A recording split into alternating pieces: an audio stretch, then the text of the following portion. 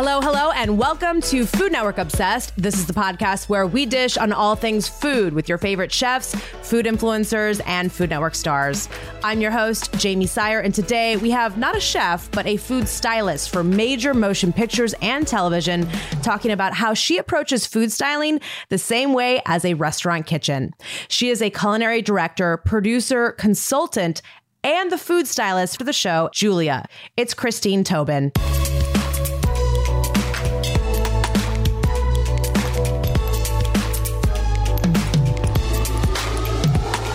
Christine, welcome to the podcast. I was allowed a sneak peek of the new season of Julia. So if you hear my stomach growling, it is because everything looked absolutely mouthwatering. Thanks to you. What's it been like working on this project? It's been just a once in a lifetime opportunity and experience. It's a full circle moment for me as someone that grew up here in New England and grew up at the base of the television stand as a kid. And, she was always part of my upbringing, but also my piqued interest in food, and to then lead my life in the food world, in restaurant work and such, to tell this, part of her grand story is quite remarkable. And I pinch myself all the time. I'm a very lucky person, but I feel like the job was given to the right person, given how much she's a part of me. Yeah. I mean, as a Boston native, I have a feeling that Julia Child is to you what Dolly Parton is to East Tennessee. You mentioned that you kind of remember that being on in the background, during your childhood. What are your memories of her and that show growing up? Yeah, well, I grew up outside Boston, and PBS, WGBH PBS was our form of entertainment. So it starts with Sesame Street and it goes to Zoom. And then each weekend, she would be on right after Bob Ross, and Bob Ross was a painting instructor. Yeah. So I would sit on the carpet and with my coloring books or whatnot, and my dad's sitting there with his paper, and that's how I started each Saturday morning, and then led into, my going to school and home economics and coming home and cooking those dishes for my family on a Sunday, say. But in my head, I was speaking as if I was Julie. I would stare out the window and talk like Julie would talk on her show. So I would emulate her. And what's interesting, and then, my dad was my family were big home cooks. My mom in particular being a Sicilian, and my Nana who lived with us most of my teenage years and childhood, that there's always this deep appreciation for food. And it was my dad, though, who wanted to go a little outside the box and would turn to Julia, and he would go to her, cookbook signings and sort of events and such. And he was just such a fan, and he would howl with laughter at each show. And I just, that was just such an endearing part of her delivery, but also how I saw my dad enjoy her message and just got inspired and thought, why not? I'm going to make duck l'orange. And then I could still taste the duck l'orange. And my mom would set the beautiful dining room table. And that's all that we had on a dead end street. We were a middle-class family, working family. And that was their way, with no restaurants in their tiny town. That's how they chose to entertain themselves and learn. I mean, it seems like, she was just this magnetic personality that everybody, like, as you kind of outlined, everybody was drawn to, male, female, old, young. What was it about her and just how she presented these recipes that was so endearing? She's clearly had a tenacious spirit, but also so forgiving, and gave allowance to those at home to be okay with the mistakes, and that even the most professional chefs make mistakes, and that's where the learning comes in. And I say on set all the time, like, happy accidents are sometimes these beautiful moments that lead you into a different way of discovering the food or discovering something about yourself. So I think that's my takeaway with her. And being here in Boston and in the food world, especially when I go to my vendors and such, like everyone has a story about Julia. Everyone either grew up, skateboarding past her house in Cambridge or worked for her or just, met her or gave her, handed her butcher order at Savinor's. Like she's a rich part of our community here in New England, especially Boston and Cambridge. And she's just the best. And we all strive to, make her proud and make those who worked with her proud. And I take a lot of responsibility. I feel responsible for that in my small part of telling her story because she's just that special.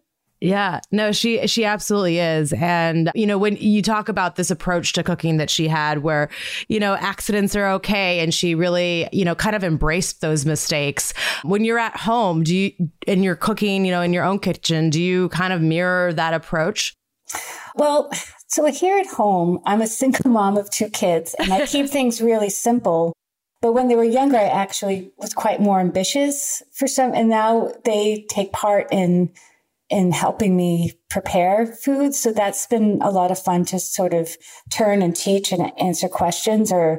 And I'm somebody, I think, similar in the sense of Julia Child, that I get a lot from just being an observer. So I just ask a lot of questions of others, probably more than looking at a cookbook at this, and when I would work in restaurants, I would just watch someone execute a dish over and over and over again and ask the question, then come home and prepare it and take notes on it and then go back the next shift and say, hey, so like I would always sort of gravitate towards that learning and then execute at home. So I still do that a bit. Again, I just keep things super simple, nowadays, but I just think, and I'm very sort of instinctual as a cook, similar. And I think that's the only similarity, I guess.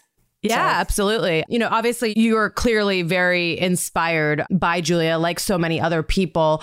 How did you get to the place that you are now doing food styling for film and TV? Was it the food world that kind of brought you in? And how did film kind of come into play? Yeah, great. So I am a trained artist. So I went to school for fine arts and I paid my way and paid for school through working in restaurants since the age of 17. It wasn't until I was and I've always followed my stomach. I was that kid eating 3 helpings every night and helping my family cook. And I was always in charge of salad. And it wasn't until I worked at Oleana in Cambridge that I saw the power of the food on a plate as a medium that Chef Anna Sortune executed over and over and over again. And that's when something lit inside of me as a gallery artist at that point and just a home cook that just from observation would come home. I would ask a lot of questions of Anna and Cassie and Chef Nookie, all these people and come home and sort of teach myself these skills. And it was her first cookbook, Spice. That was my first experience as assisting her as a food stylist. And from there, I went on to assist all the grand dames in New York. I would travel from Boston to New York to assist on various publications, commercials, etc. And fast forward to when I'm 39, 40, I got a call based on a referral from one of my mentors to work on my first movie, which was Labor Day. And it was there that I was trained by the grand dame herself, Susan Spungen. So, that led on to, those departments. So I fall under the prop department in my union that's where I became food stylist of IET 481. And so I went on to now work at 20-something films here in New England and beyond. So as you will see in season 2, traveling to France. And so that's, I love the medium of food on film. I love the beat of it, the chaos of it, the adrenaline it takes to achieve it. And it's, to me, it's just like restaurant work. And it's just under a different context, but I operate as if I'm running a restaurant, and I have a front of a house team and a back of the house team. So, it's seeing the power of food over and over again through the execution of a chef, but also as a server, because that's what I was for many, many years, is seeing the joy or surprise or the anticipation of me presenting a dish to them and seeing that and having that exchange with them, and also teaching them about various, especially at Oleana, she was one of the very, very first people here in our country to talk about labneh and sumac and za'atar and bring all these flavors from a different part of the globe, similar to Julia, to our food community. And so I take all of those learnings and experiences onto set with me each day as I work in this medium of film. But in school, in college, I would study, film and to set like scenic classes, but I didn't even know that there was even a film community here, frankly, and there's something that could even follow through. And I just focused on being a gallery fine artist. So to be able to really utilize everything is such a privilege. And I'm very lucky to say that each day that I'm working, because I didn't put any of my student loans to waste. I'll put it that way. It all just makes sense for me. Yeah, I love it. Yeah, I mean, you can tell that your love is genuine for the work that you do, just hearing you speak about it. Is that something unique to food styling, kind of treating it as if you are in a restaurant? Is that something unique to you, or is that something you've learned, from other food stylists throughout the... Well, I think I've blasted through that belief for myself and how I perform, because, up until that phone call for Labor Day, I was primarily a still photography food stylist, which has a very different approach. And when you're working in film, it goes by, or cooking show, it goes by so fast. It's all about just being super uber prepared. And when it comes to that final moment, that's when your food styling techniques come into play. But it's not up until that very last minute that the camera potentially will kiss your dish. And you have to expect, you're not sitting there for 6 hours preparing the perfect dish. You're given literally seconds. Wow. And so I designed those, around those foods with my knowledge of various ingredients that know what will work, and also advocate for those that might not work, but how to make it work. So there's just sort of a million, different hats that I wear to do food styling. But it is, in theory, you want everything to look incredibly beautiful and pornographic, right? But really, I've come to learn that a little mess and a little drip and those moments where the buttercream on a doll cake will sort of soften because it's so hot and humid and there's no control over it. Just being able to let it go. And frankly, that to me reads just so beautifully on a screen, because that is what naturally happens with food, and not everything should look as if it popped out of a mold. And I'm happy to play with, armatures and styrofoam to make fake things, but it's not I work with real food. And so that comes with its challenges. Yeah. I mean, as you kind of outlined there, food is very temperamental, whether it's, melting under a hot set or whatever the case may be. Do you have little tricks and things that you do to kind of mitigate that? Or like you said, you kind of just let it happen and go with it? Well, Julia's a very wonderful experience from many fronts. And one of it is, come with having a second season and having these growing relationships with various departments and department heads.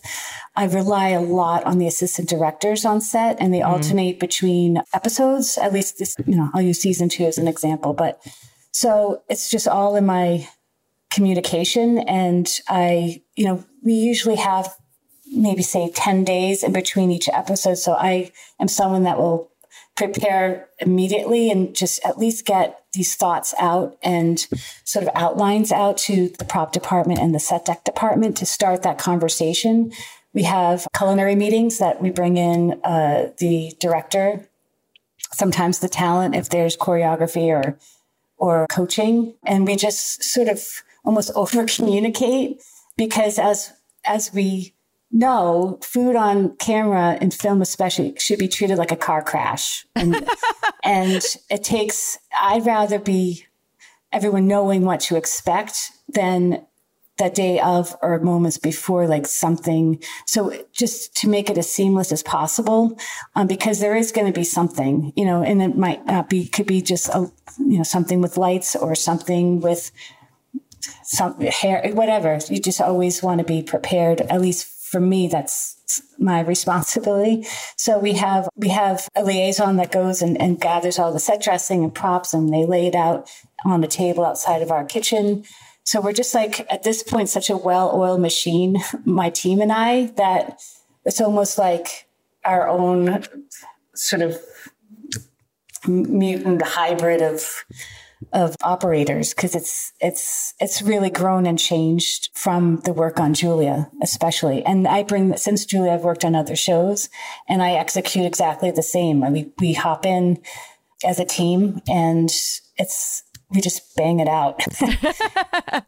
How different is it, food styling for a very food centric show like Julia versus maybe a film or a series that simply has food scenes in it, where it's not as much of the focus?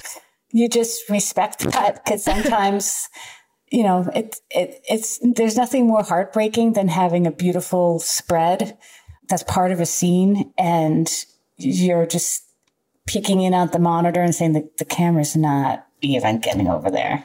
But part of the beauty of what I do on film is that you're there to add that last layer of the set dressing. So you're enhancing that space. So when the actors pop in to do their jobs, that food gives off, as we know, like such a wonderful energy in its presence, and really sets a tone just as much as the curtains, just as much as the beautiful costumes and hair, especially in period pieces. So I think that it just adds, even just that last layer and a bit of richness to the space. But yeah, you have to, I try to let it go. And I know that it has its however the camera wants to, you have to let it just lie with the director and the camera at that point. Mm-hmm.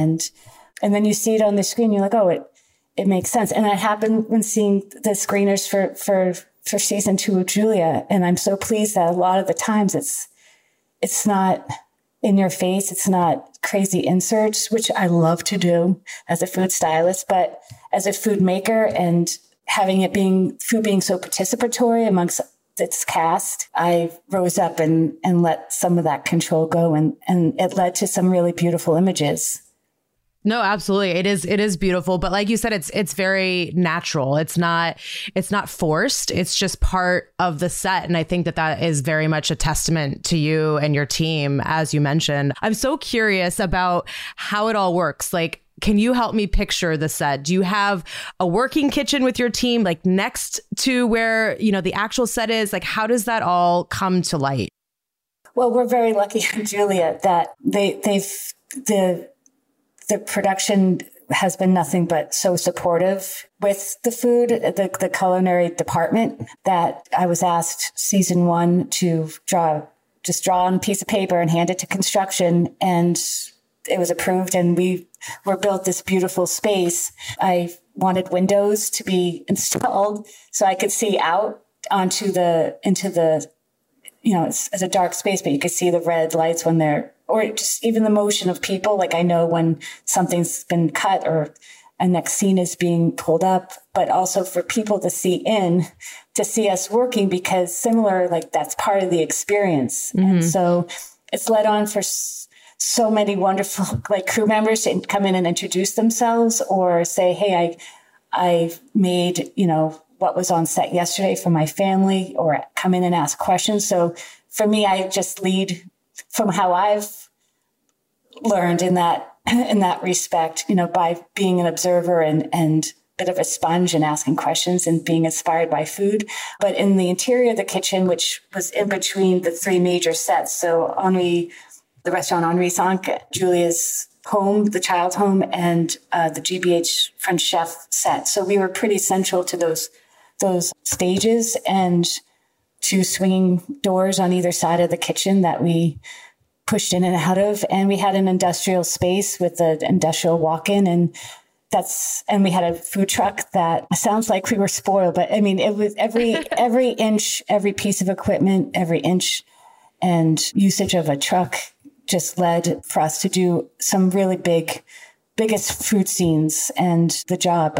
And then we have landing pads, and then sometimes you're camping when you're on location and you don't have a truck on other jobs I've been on. You show up like a caterer, you prep out and everything's on ice and you keep things safe, and lots of folding tables, and we call that camping. That sounds like some fun camping, actually, to be honest.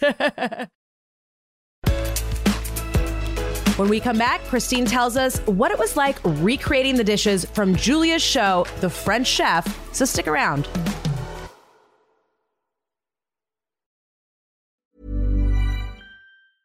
A lot can happen in the next 3 years. Like a chatbot may be your new best friend. But what won't change? Needing health insurance. United Healthcare Tri-Term Medical Plans are available for these changing times. Underwritten by Golden Rule Insurance Company, they offer budget-friendly, flexible coverage for people who are in between jobs or missed open enrollment. The plans last nearly 3 years in some states, with access to a nationwide network of doctors and hospitals. So for whatever tomorrow brings, United Healthcare Tri-Term Medical Plans may be for you. Learn more at uh1.com.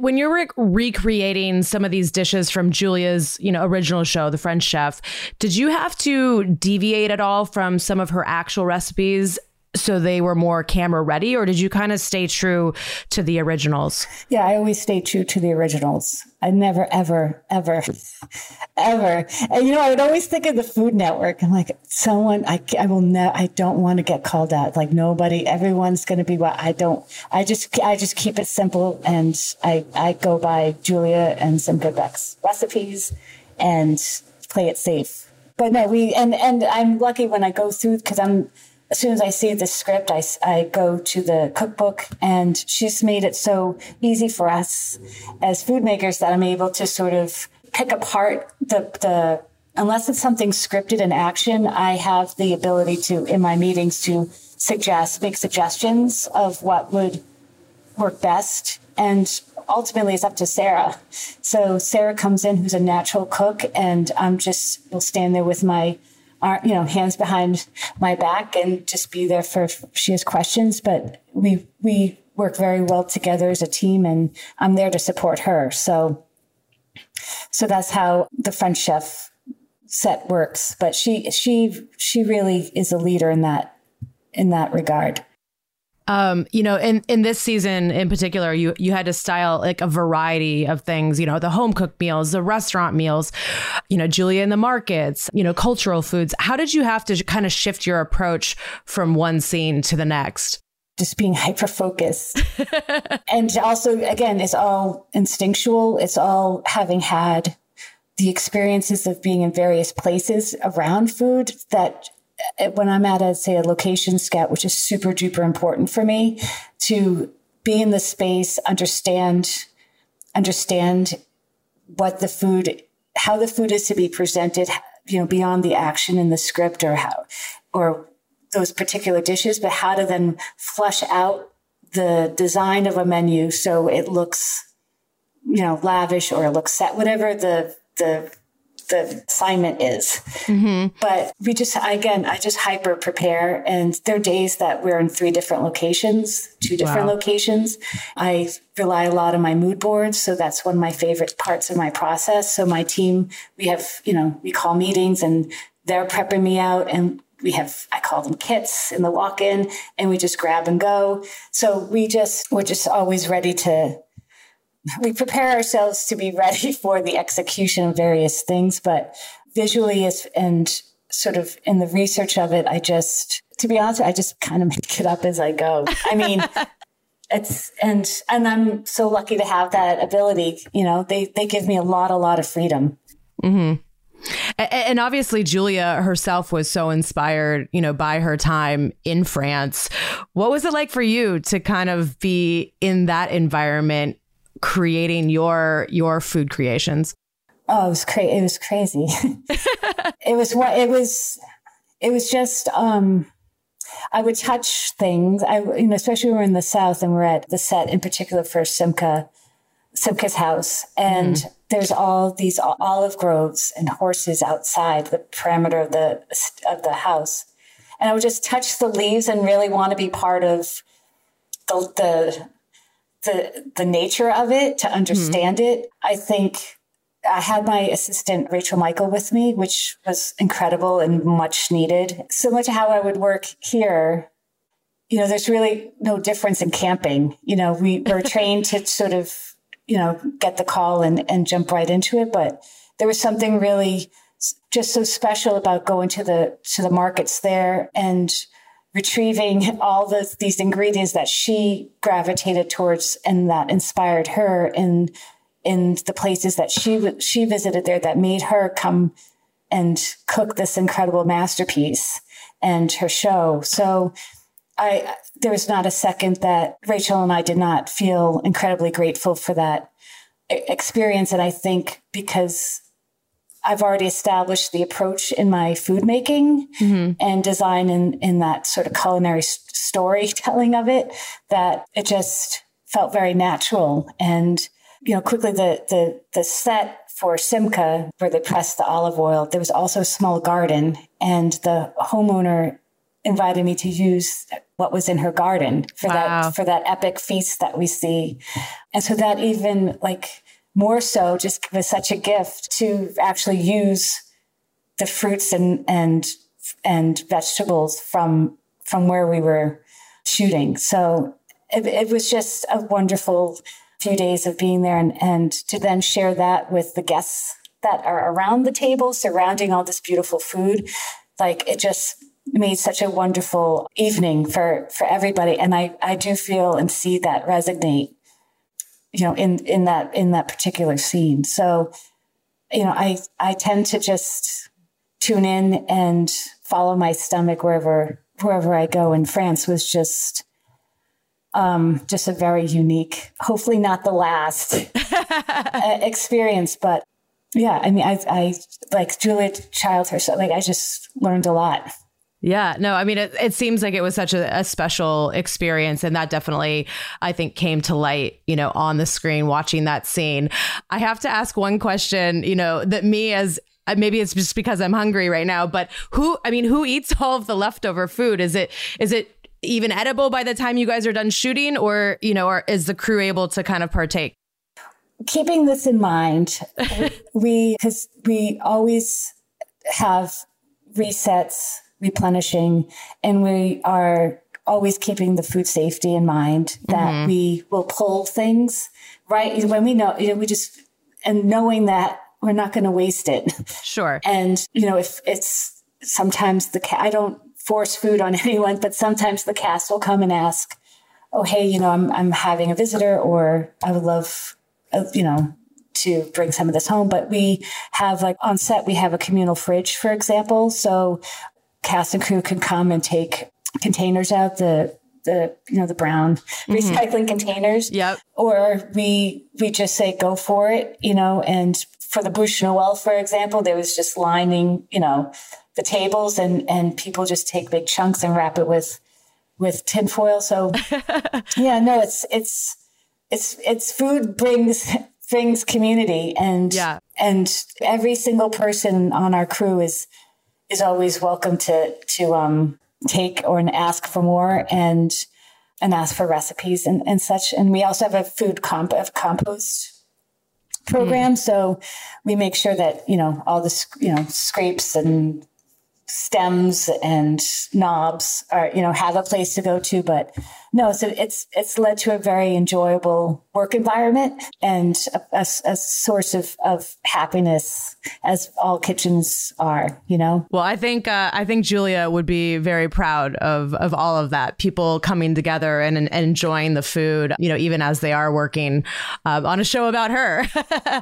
You know, we had a chance to interview Todd Shulkin of the Julia Child Foundation during season 1 of the show.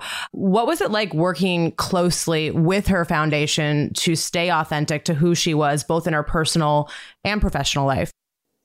Well, with Todd, I spoke with Todd for the first time last year while I was in France. Mm-hmm. And I just keep my nose. I'm so grateful that he is a massive part of the support and like the big brother of this production and this story. I aim to make everyone there proud, and him especially. And I keep my nose to the ground and just do my job. And I know that, and as I said before, like just keeping very, very tight and true to the writings and of her recipes, just to protect her, and Simone, but also to protect myself and my team. That, you know, knowing that there is a responsibility in this, you know, this part of a big part of her. But other than that, I rarely have the need to reach out to him, but he's just, again, the big brother. And I know I can if I ever needed to. Absolutely. You know, and there's also a lot of commentary in the show about feminism and, you know, the complicated dynamics of women in the workforce. How do you feel that Julia and other media trailblazers paved the way for you and what you do today? This is a good one, especially since I've worked in restaurants, you know, for a big chunk of my life. I think it's with her tenacity. It's with her convictions and her belief in herself. I think that, you know, clearly like charged her through rooms and in front of people. I think my takeaway is, because I'm living it, and especially at my point of life, you know, I'm the same exact age Julia was and have all this rich experience. And then there's a place of pause.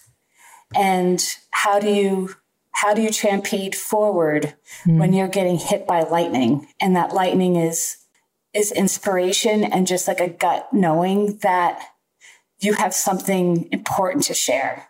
And you might not be able to put your finger on it, but there's a fire inside, and it feels very different than when you're 20 something and you have the same, you know, ideas generating, but something, it's not so impulsive at this age. It's something that is just really deep. Again, clearly I'm in it. So, but I feel that standing shoulder to shoulder with other women, being heard and seen and doing and being that mirror for others is probably the most important. I think that being told we don't know what to do with you because you have so much experience or too much experience or different experience, or you're just a chameleon, does not necessarily mean that it's a bad thing. It just means that you have a few different other paths to investigate. And I don't know if this is fully on point with your question, but that's clearly on my mind as someone who is a mentor to others, but also, and that's like such a privilege to have these young people reach out to me, like cold email me and ask questions. And that's my responsibility and privilege to give advice. And that doesn't end here. And I turn to my mentors still. And mentorship is like really super important for growth, and not necessarily to get you ahead, but just to be there in partnership with your journey. And that's in the food world or anything. And I think that this is a really interesting time with, I mean, it's always an interesting time with food, but food on film in particular, because there's so much more attention to it. But I also think and I feel a great sense of responsibility of how to share the knowledge, train people. So when they show up, they're just fully prepared. Yeah. So. No. I mean, no, that was beautiful. I mean, you made me tear up for sure. Oh, God. No, seriously. I think that is like such an important message. And I guess on that note, like, what advice do you have for other women in the industry who are maybe, coming up right now? It's just such an interesting time because I'm coming out of like years of being super duper busy. And as most food makers know, like you can't be on your phone and on Instagram and taking pictures. Like your hands are oily, wet. You're going to hurt your.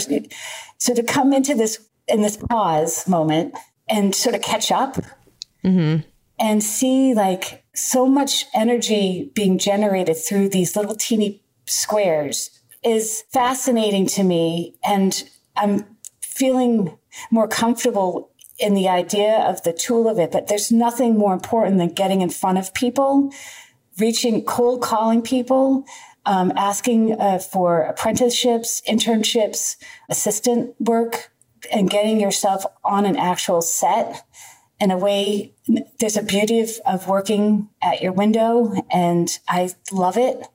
It's so artistic, it's so creative, it's so inspired, but I think the more FaceTime people can have with each other, especially in the collaboration that food is as a collective, should not be a lost art because your person is, and how you show up and how you work with others is like 96% of the job, more so than how you chiffonade, for me at least. And I say this because I'm terrible at social media. I wish I wasn't, but now with this time, I'm much more prepared in my convictions and reaching out and having conversations, and flesh out what's part of me. And that's part of the journey. But yeah, I love these people who will reach out and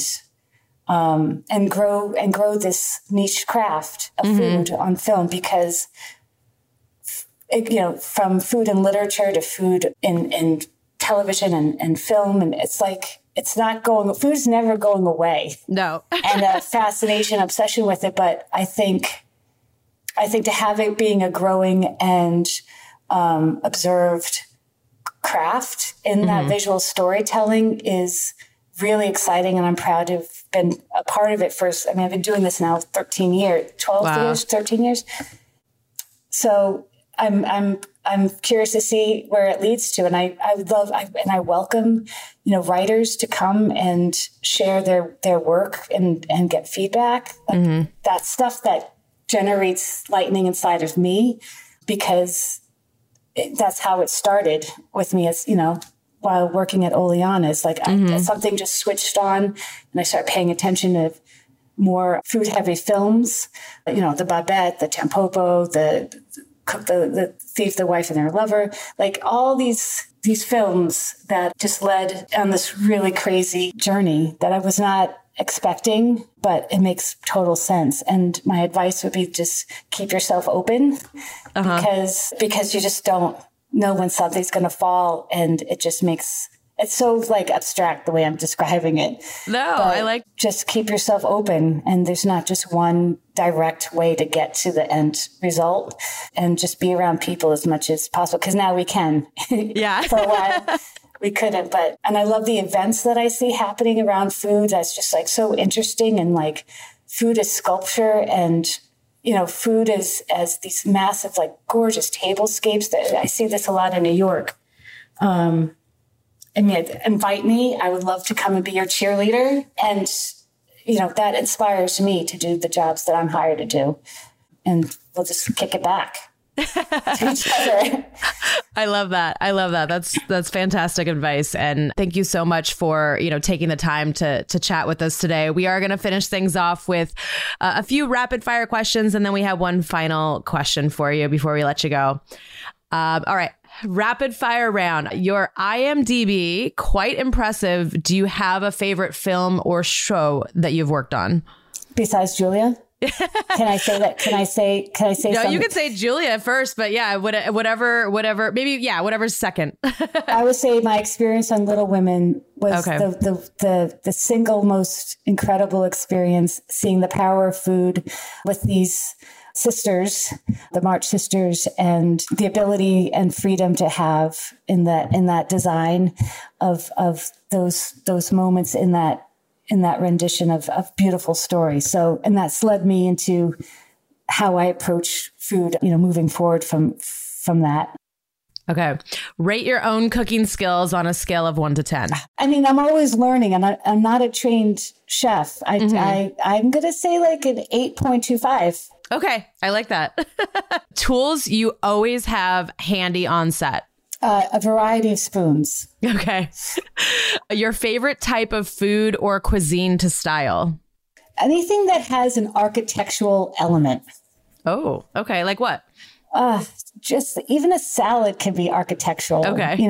I love texture, I love color. I mean, those are sort of go-tos, but I love when designing and executing a tablescape, preparing and presenting foods that have an architectural, like a cityscape, like just has height and depth of field and all of that. All right. Favorite Julia Child recipe? Oh, okay. So, geez, I thought I had it open. Okay. So there's this one recipe that came later, not in the French Chef, but it was these stuffed peppers with a cheese mixture that you'll see in a point of season 2 that you then bake and you serve with a frisee salad with lardon. And I can share it with you. I think it's from the Way to Cook cookbook. Yes, because it's right in front of me. The Way to Cook cookbook. That's my favorite Julia Child recipe. It was delicious and fresh and like definitely her. Okay. Favorite Boston food spot? I will say Oleana in Cambridge. Of course.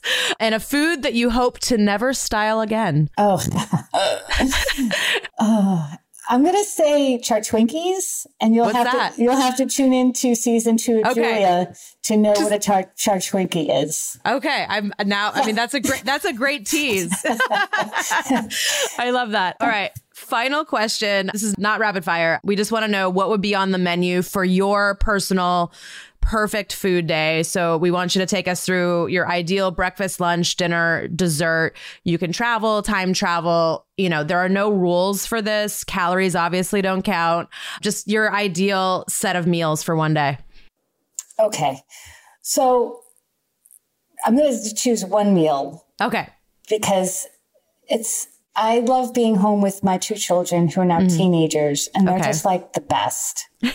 And since they were babies, they always asked me for crepes. And when for some reason, I was able to do them like Spitfire every morning before school, but now it's like a weekend thing. So my day would be like an early morning rise. It's like a blizzard out, but like a soft snowfall. And I present them crepes in front of the fire in the living room. And we have our little TV, our little tabletop coffee table. And I set out like a really pretty spread, and I always light a candle. And this actually is I do this. But time is short and they're growing up, and I wish I could do it every day and just have like these warm crepes that take forever until I can finally sit down and share it with them. Like they're already halfway done. And they always use Nutella, and Charlotte always likes to put the squeeze of lemon on it. Lots of confectioner sugar ends up on the rug, and always hot chocolate and with fresh whipped cream. And we just sit and are very leisurely about the breakfast. And that breakfast could be at 11 o'clock in the afternoon. And then we're just sort of stuck there and let it just sort of sit for a while and relish in that moment. And there's no rush. Yeah. So I think that is my perfect day. And and hopefully I pulled something from the freezer, like some, to make, say Julia Child's beef bourguignon, and something that could sit and cook slowly, and we'll just do it all over again. Wipe the confectioner's sugar still might be on the rug. Sure. But just have just a leisure, quiet, but inspired day.